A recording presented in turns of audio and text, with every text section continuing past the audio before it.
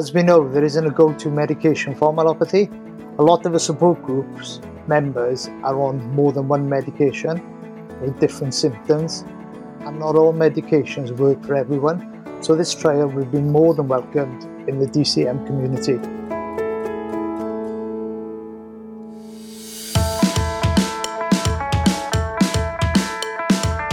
Hello and welcome to Myelopathy Matters, the official podcast of the charity myelopathy.org.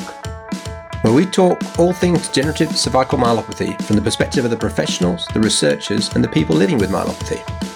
I'm Ewan Sadler, a person with DCM and a founder of myelopathy.org. And I'm Ben Davies, a neurosurgeon, scientist and also a founder of myelopathy.org. This is Myelopathy Matters.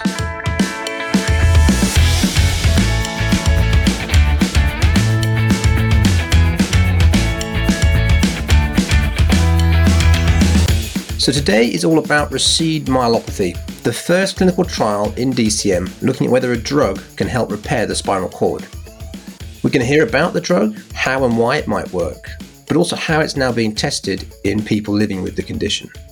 Yes, Ben, it's great to see another research trial that myelopathy.org has been heavily involved in, and also some of the community members have played an important role in helping to build some of the framework for this important trial.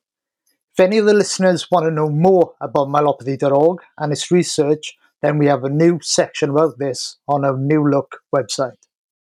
You're absolutely right. And I think that comes through in the interviews today, that strong partnership between the myelopathy.org community and how this trial has evolved into on starting, essentially. And it's certainly been a long partnership. I think we first had conversations when we met about 7 years ago, Ewan, and it's really great now to see this starting in Cambridge and really with an opportunity to ramp up in other centres across the world. So today we're going to hear from the Chief Investigator, Dr. Mark Cotter, of course also one of the founders of myelopathy.org. But first we're joined by Dr. Matt Suda, Chief Medical Officer from Medicinova, the pharmaceutical company behind this drug called Abudilast. And I started by asking her, what exactly is it?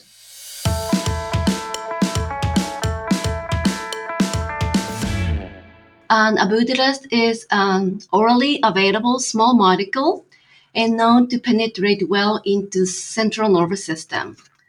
It was first discovered by a Japanese researcher during the drug screening process as a potent smooth muscle relaxant in 1980s. And pharmacology studies showed it has an anti-inflammatory and anti-platelet coagulation effect, also relaxing airway muscle and improving brain blood flow. So accordingly, this drug was developed for treatment of post-stroke complications and bronchial asthma, and eventually it was approved in Japan in 1989.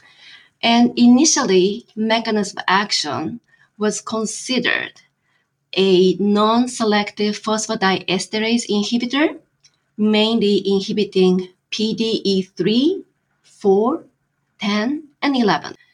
And because of its unique pharmacological profile, it has been a target of research interest by neuroscientists and immunologists. And many in vitro and in vivo studies suggested this drug has neuroprotective and glia attenuation effect by inhibiting inflammatory cytokines. Where did Medicinova fit into this story in the evolution of Abudilast? This drug was approved in 1989. However, some reason this drug was very attractive for the researcher, and one after another, there's in vitro, in vivo studies published in late 90s and 2000.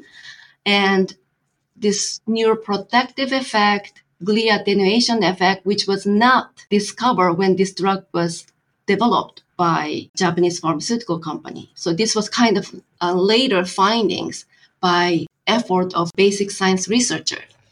So after seeing those research outcome, we really want to bring this to different new indication. And in order to do that, we license in the relapsing the remission multiple sclerosis indication from Japan. But unfortunately, that study was not successful. We could not show any clinical efficacy in preventing relapse. However, during the interim analysis, we found that this drug has potential to reduce or protect brain atrophy. So that was a kind of game changer, that we thought this drug is not working for MS patients for anti-inflammatory purpose, but it has different effect to prevent neurodegeneration by preventing or slowing down the brain atrophy. So from then, we are the kind of leader to develop Abudirast outside Japan. But it was not simply exploring the new indication, and we concentrated our own effort in two major things. And one is identifying the new mechanism of action. We thought that PD inhibitor only cannot explain the neuroprotective effect and glia attenuation effect. And we thought that there must be other effect is hiding in this drug. And we identified that Abudirast is allosteric MIF inhibitor. And it turned out that anti-MIF is the most potent effect of this drug. And later, we further identified that this drug has an anti-toll-like receptor 4 effect as well. And our other effort is we are reprofiling the daily dose and dosing regimen. We noticed that the human daily dose should be much higher than Asian-approved dose in order to translate and maximize the preclinical findings in clinical setting. So currently, we are developing this drug in a variety of different indications, including neurodegenerative disease, oncology disease, and substance addiction, and acute lung injury. So you've obviously identified then that the dosing needs to be higher, probably to maximize the potential benefit to the central nervous system. But in increasing that dose, does it still remain well tolerated by people? Because I think one of the very favorable things about the experience in stroke and asthma is that this has been a drug that's been well tolerated by people. Right, that's true. One of the known side effects of this drug was GI-related symptoms such as nausea or vomiting or loose stool. And we know that this side effect is due to this rapid, steep, increase of drug concentrations. So if you can control the release of this drug into the system, if you can slow down and slowly dissolve in your blood, you can control these side effects. So we are also putting our effort to developing better drug product currently. Because how today would somebody take Abudirast? How is it actually taken? So in our clinical trial, we are using up to 100 milligram per day, which can be given 50 milligram in the morning and 50 milligram in the evening. Or if patient cannot tolerate higher dose at the one time, we can suggest to take the 30 milligram 3 times a day or something like that. I think most of the patient can tolerate with drug after starting with lower dose for like 2 weeks and then slowly go up to 100 milligram per day. But some patients who cannot tolerate, they can still stay in the lower dose at the time, but give more frequently. And you mentioned those are the trials then and some of the indications. What's been the experience and results from those trials? Are we seeing positive gains for other neurological conditions using Abudirast? Yes, so in the PROGRESS multiple sclerosis trial, Abudirast inhibited brain atrophy after 2 years treatment compared to placebo group. And our first ALS trial, amyotrophic lateral sclerosis trial, some ALS patients stabilize or improve disease progression after 6 months of treatment, which was very unexpected outcome for us because when we try to use this drug for ALS patient, we were expecting this drug may slow down the progression, but not stabilize or improve. In alcohol addiction study, Abudirast treatment reduced alcohol craving and reduce heavy drinking days after 14 days treatment. And recently completed trial with inpatient severe COVID-19 in patients with lung disease, Abudir's treatment significantly improved clinical status, with more patients improved from respiratory failure and able to discharge from hospital by day 7.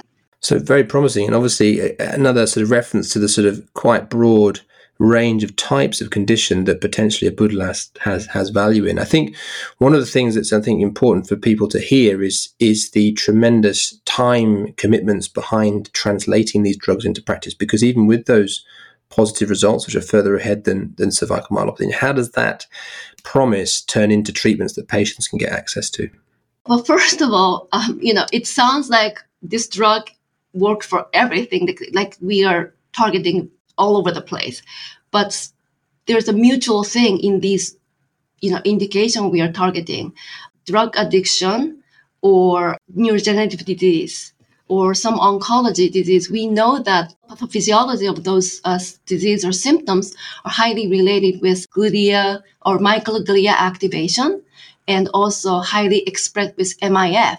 So we are targeting this MIF inhibition and also targeting this glia attenuation. These are the common thing of all these drugs. And same as this COVID-19, people think like, wow, after neurology disease indication, you're also targeting COVID-19. But same with COVID-19, we know that COVID-19 serious symptom caused not only by virus itself, but also from your immune system, cause overreact and cause cytokine storm. So this is all the beauty of this drug, has multiple mechanisms of action. And again, yes, we are in the phase 2 stage for all these indications. And once we have promising and successful data with phase 2B, we really want to move on to phase 3 trial, which needs more patients and maybe longer duration to commit with development. But we are very optimistic with all these phase 2 trials, positive data. So let's return then to degenerative cervical myelopathy. How did you become interested in this particular condition? Yes, so actually, Professor Mark Cotter from University Cambridge contacted us in 2015, I believe. And that time, we were not quite familiar with pathophysiology of degenerative cervical myelopathy back then. But learning that increased in microglia activation has been observed in spinal cord, and pro-inflammatory cytokines can lead the necrosis and apoptosis, we believe that Abudirast can be useful in DCM treatment combination with surgical treatment.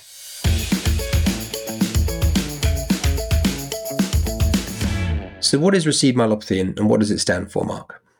Recede myelopathy is the first regenerative medicine trial for DCM. It stands for Regeneration in Cervical Degenerative Myelopathy. It's a double-blind, placebo-controlled trial that studies the effectiveness of Abudelast for the recovery after surgery for DCM. So what were the origins of the Recede myelopathy trial? So the origin of the Recede myelopathy trial is really a research finding that we made in our academic lab when we looked and studied a stem cell population in the brain and spinal cord called oligodendrocyte precursor cells. So this cell is very important when it comes to regenerative processes in the central nervous system, because it is its role is to reestablish myelin sheaths when they're lost. And this is one of the pathological features that we've seen in patients that suffer from myelopathy. So we looked at functional mechanism that is controlled by a pathway that is called MAP kinase signaling. It's very techy. And in this pathway, there is an enzyme called phosphodiesterase 4. And we found if we inhibit phosphodiesterase 4, OPCs are better at regenerating myelin sheaths for two reasons. It stimulates their differentiation, but also it allows them to overcome inhibitory cues of the environment. And recede myelopathy really applies this and other research findings as the first regenerative medicine trial in myelopathy.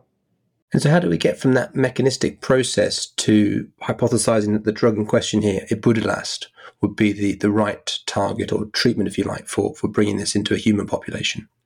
In addition to us, another group looked at phosphodiesterase 3 inhibition, which is another isoform of that enzyme, and showed that by inhibiting phosphodiesterase 3, you could ameliorate the onset of myelopathy in a rat model.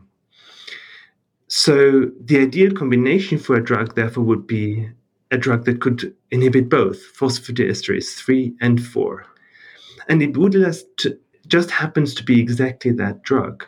And not only that, ibudilast has been used in the clinic in Japan for decades to treat another neurological condition, which is stroke. And that's also important because not all of the drugs are able to cross what's called the blood-brain barrier. So not all of the drugs can be used to treat neurological conditions. And so we felt that ibudilast was an ideal candidate for our trial. So how are you going to test ibudilast then in a population of people with DCM? So inhibiting phosphodiesterase 3 and 4 can address a number of points that are relevant for myelopathy.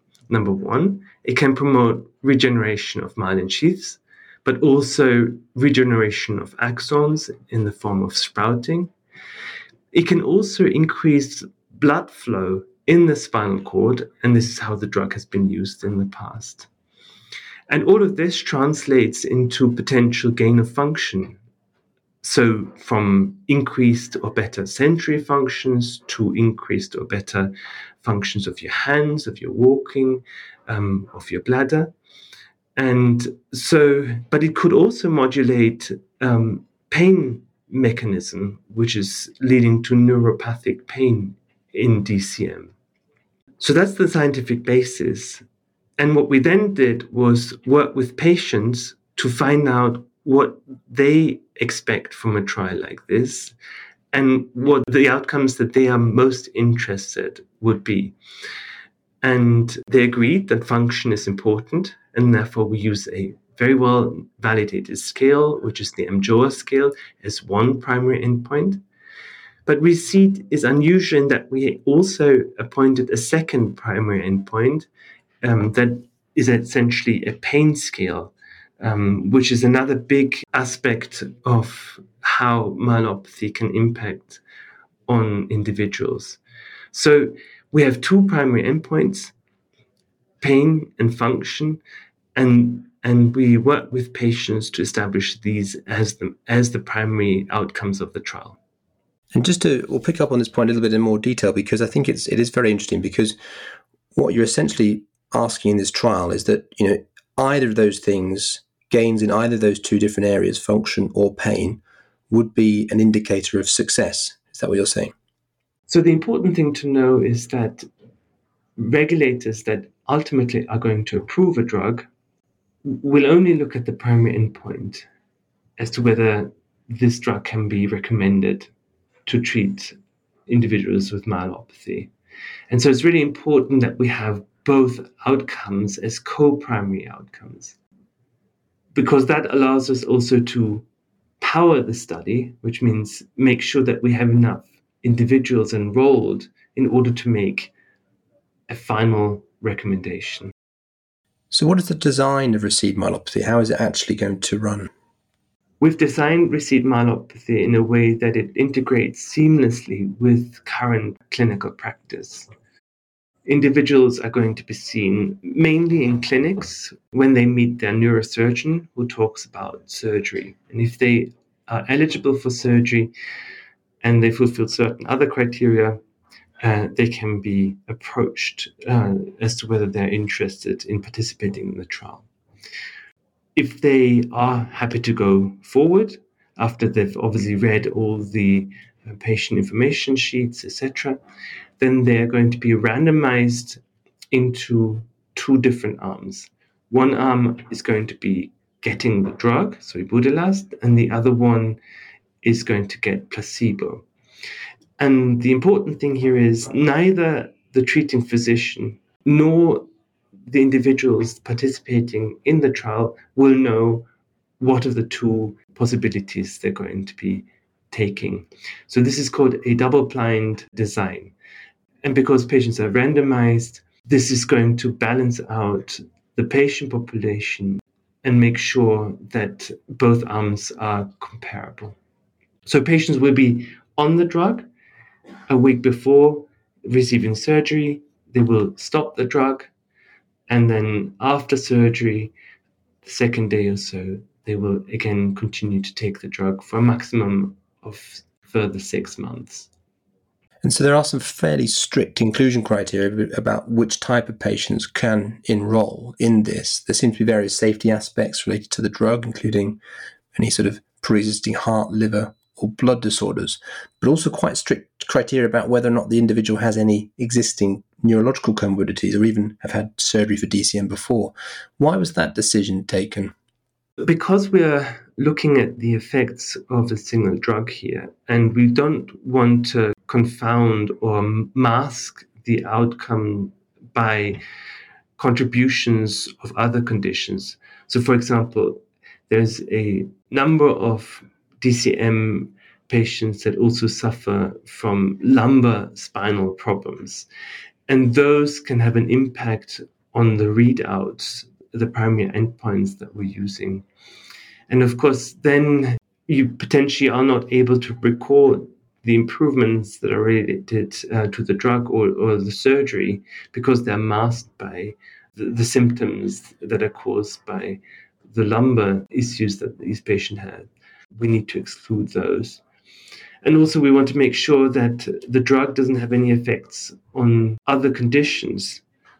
And so we need to make sure that ideally we only catch individuals with DCM. And of course, you also have to think about the safety of the drug and minimize any risks. And therefore, we had to exclude typical diseases that could respond to the drug mechanism that we're testing. This is fairly standard in studies that look into the use of a drug for a new condition. And of course, the trial's also targeted, as you mentioned, at people undergoing surgery. Was there a decision behind why that was? I mean, is this something that you could see helping people who don't have surgery for DCM, for example? The animal studies that have prompted this trial really suggest that Ibudilast can have an effect on regeneration.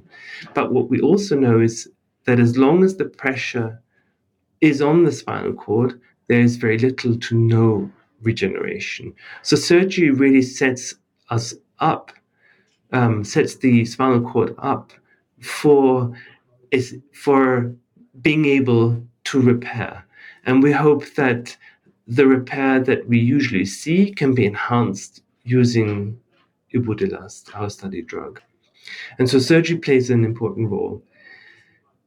There is a possibility that the drug can also prevent symptoms occurring that are related to DCM, and therefore we decided to also already administer drug before surgery.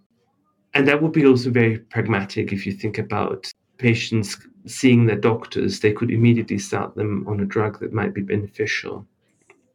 But surgery plays a really important role in terms of our ability to improve neurological functions in DCM. So what's been your experience of developing this trial and bringing it to fruition? The special thing about Recede myelopathy was that it was developed in collaboration with individuals with DCM. And of course, myelopathy.org played a huge role in this as well. Not only we approached patients with regards to the patient information sheets and the material which was co-written by individuals with DCM, but we also involved them in the study design. For example, making sure that the endpoints or the primary objectives of the trials match exactly what individuals with DCM care about. We also involve them in the design of follow-up appointments, how they get to the follow-up appointments, to make sure that it has minimal impact on them. So this is one of the rare examples of a clinical trial where individuals that are affected by the condition had real input to. And it shows because recede myelopathy targets many of the top research priorities that were established as part of our James Lind Alliance process, which teased out the 10 top research priorities in the field of DCM. So one of the, I guess, unusual things to some degree about recede myelopathy is that you've designed this trial to try and prove definitively the effectiveness, which perhaps jumps the gun, so to speak, on the precedent of translating drugs. First of all, you look at a sort of smaller trial to confirm that it's potentially okay or got some signals, and then you progress to this next stage where you've gone for it in one hit, if you like. Why was that, and what do you think the implications are going to be for that? So let me qualify this. We do include what's called an internal pilot, which is a phase where we want to make sure that the trial works, that the drug is safe, and that patients are not at risk. But equally, we wanted to make sure that the people that have participated in the trial and the data that has been generated as part of that pilot can be used to shorten the timelines to the definitive answer. So by having this design as an internal pilot as part of a phase 3 trial, we can get the best of two worlds. So how is the trial going so far? I mean, what do you foresee as the challenges that you're going to face to get this over the line?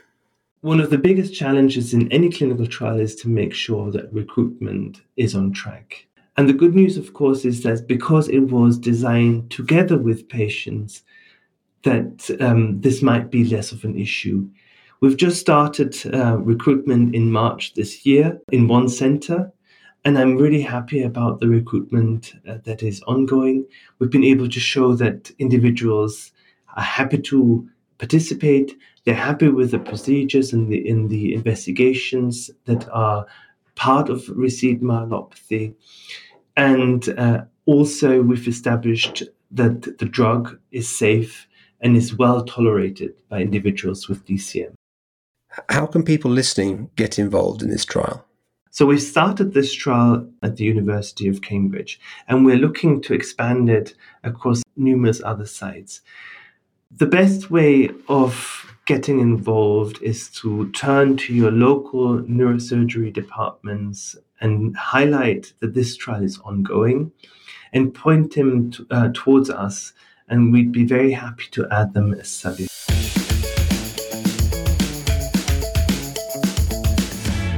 It's a very technical interview there, I think, both from Dr. Matsuda and Mark Ewan. Were you able to interpret that? What were your take-home messages? I've got to be honest here, I'm going to have to Google a lot of the science behind this trial.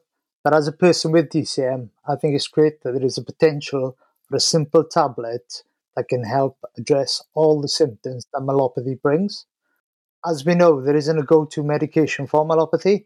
A lot of the support groups members are on more than one medication for different symptoms, and not all medications work for everyone. So this trial will be more than welcomed in the DCM community.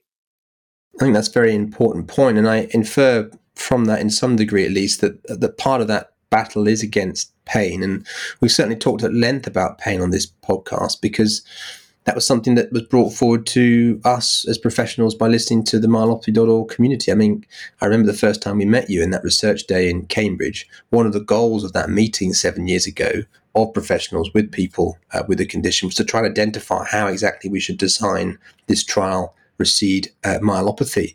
And we had this preconception as professionals that we should be focusing on hand and leg function, but you challenged us. And we went away, we gave it some more thought, we looked at the evidence. And as Mark was saying now, we have a trial running which targets both pain and movement. And in that time period it's been to get this trial off the ground, we certainly encountered strong opposition amongst professionals to the idea that pain is an important part of DCM. But as they say, an absence of evidence is not the same as evidence of absence, and the evidence is catching up now. Chad Cook's study is one excellent example we've covered in this podcast series, and I think it really gives further credibility to the idea that this trial is an important one, and if we can get benefits in any of those different areas, be it pain or movement, we're going to have a drug that has value to the community. Yeah, believe me, there's a lot of pain in many different places with myelopathy. Pain in places I never knew existed. And when we talk pain, it's not just nerve pain. You can have pain due to muscle spasms, also stomach pain, because of your bladder and bowel issues. So, but still, some health professionals out there think it's a myth when you discuss bladder and bowel issues with myelopathy. Well, we're listening and we've all got our fingers crossed. I think there's a very good chance this can make a difference, but, it's got to be put through the motions. We've got to prove that. And so let's see how this trial plays out. So what's up next month? Well, next month, we're joined by a host of different experts as well as people from the myelopathy.org community to discuss cervical disc replacement, cervical arthroplasty, a type of surgery sometimes used for degenerative cervical myelopathy. So, of course, thanks very much to our guests, Dr. Mark Cotter, Dr. Matsuda, for joining us to discuss that drug, Ibudilast, and the trial RECEDE myelopathy. This was Myelopathy Matters from myelopathy.org. The podcast is always produced by Carl Homer from Cambridge TV. To keep up to date with the latest in the field of degenerative cervical myelopathy, why not subscribe on your favourite podcast app where you'll find all of our previous episodes. You can also now register with myelopathy.org to be part of our research updates through the ReCode DCM network. If you go to the website, a pop-up will appear, simply fill in your details and there's a quarterly newsletter. But if you've got a question about myelopathy, we'd love to hear it. Please get in touch at ben@myelopathy.org. But until next time, goodbye.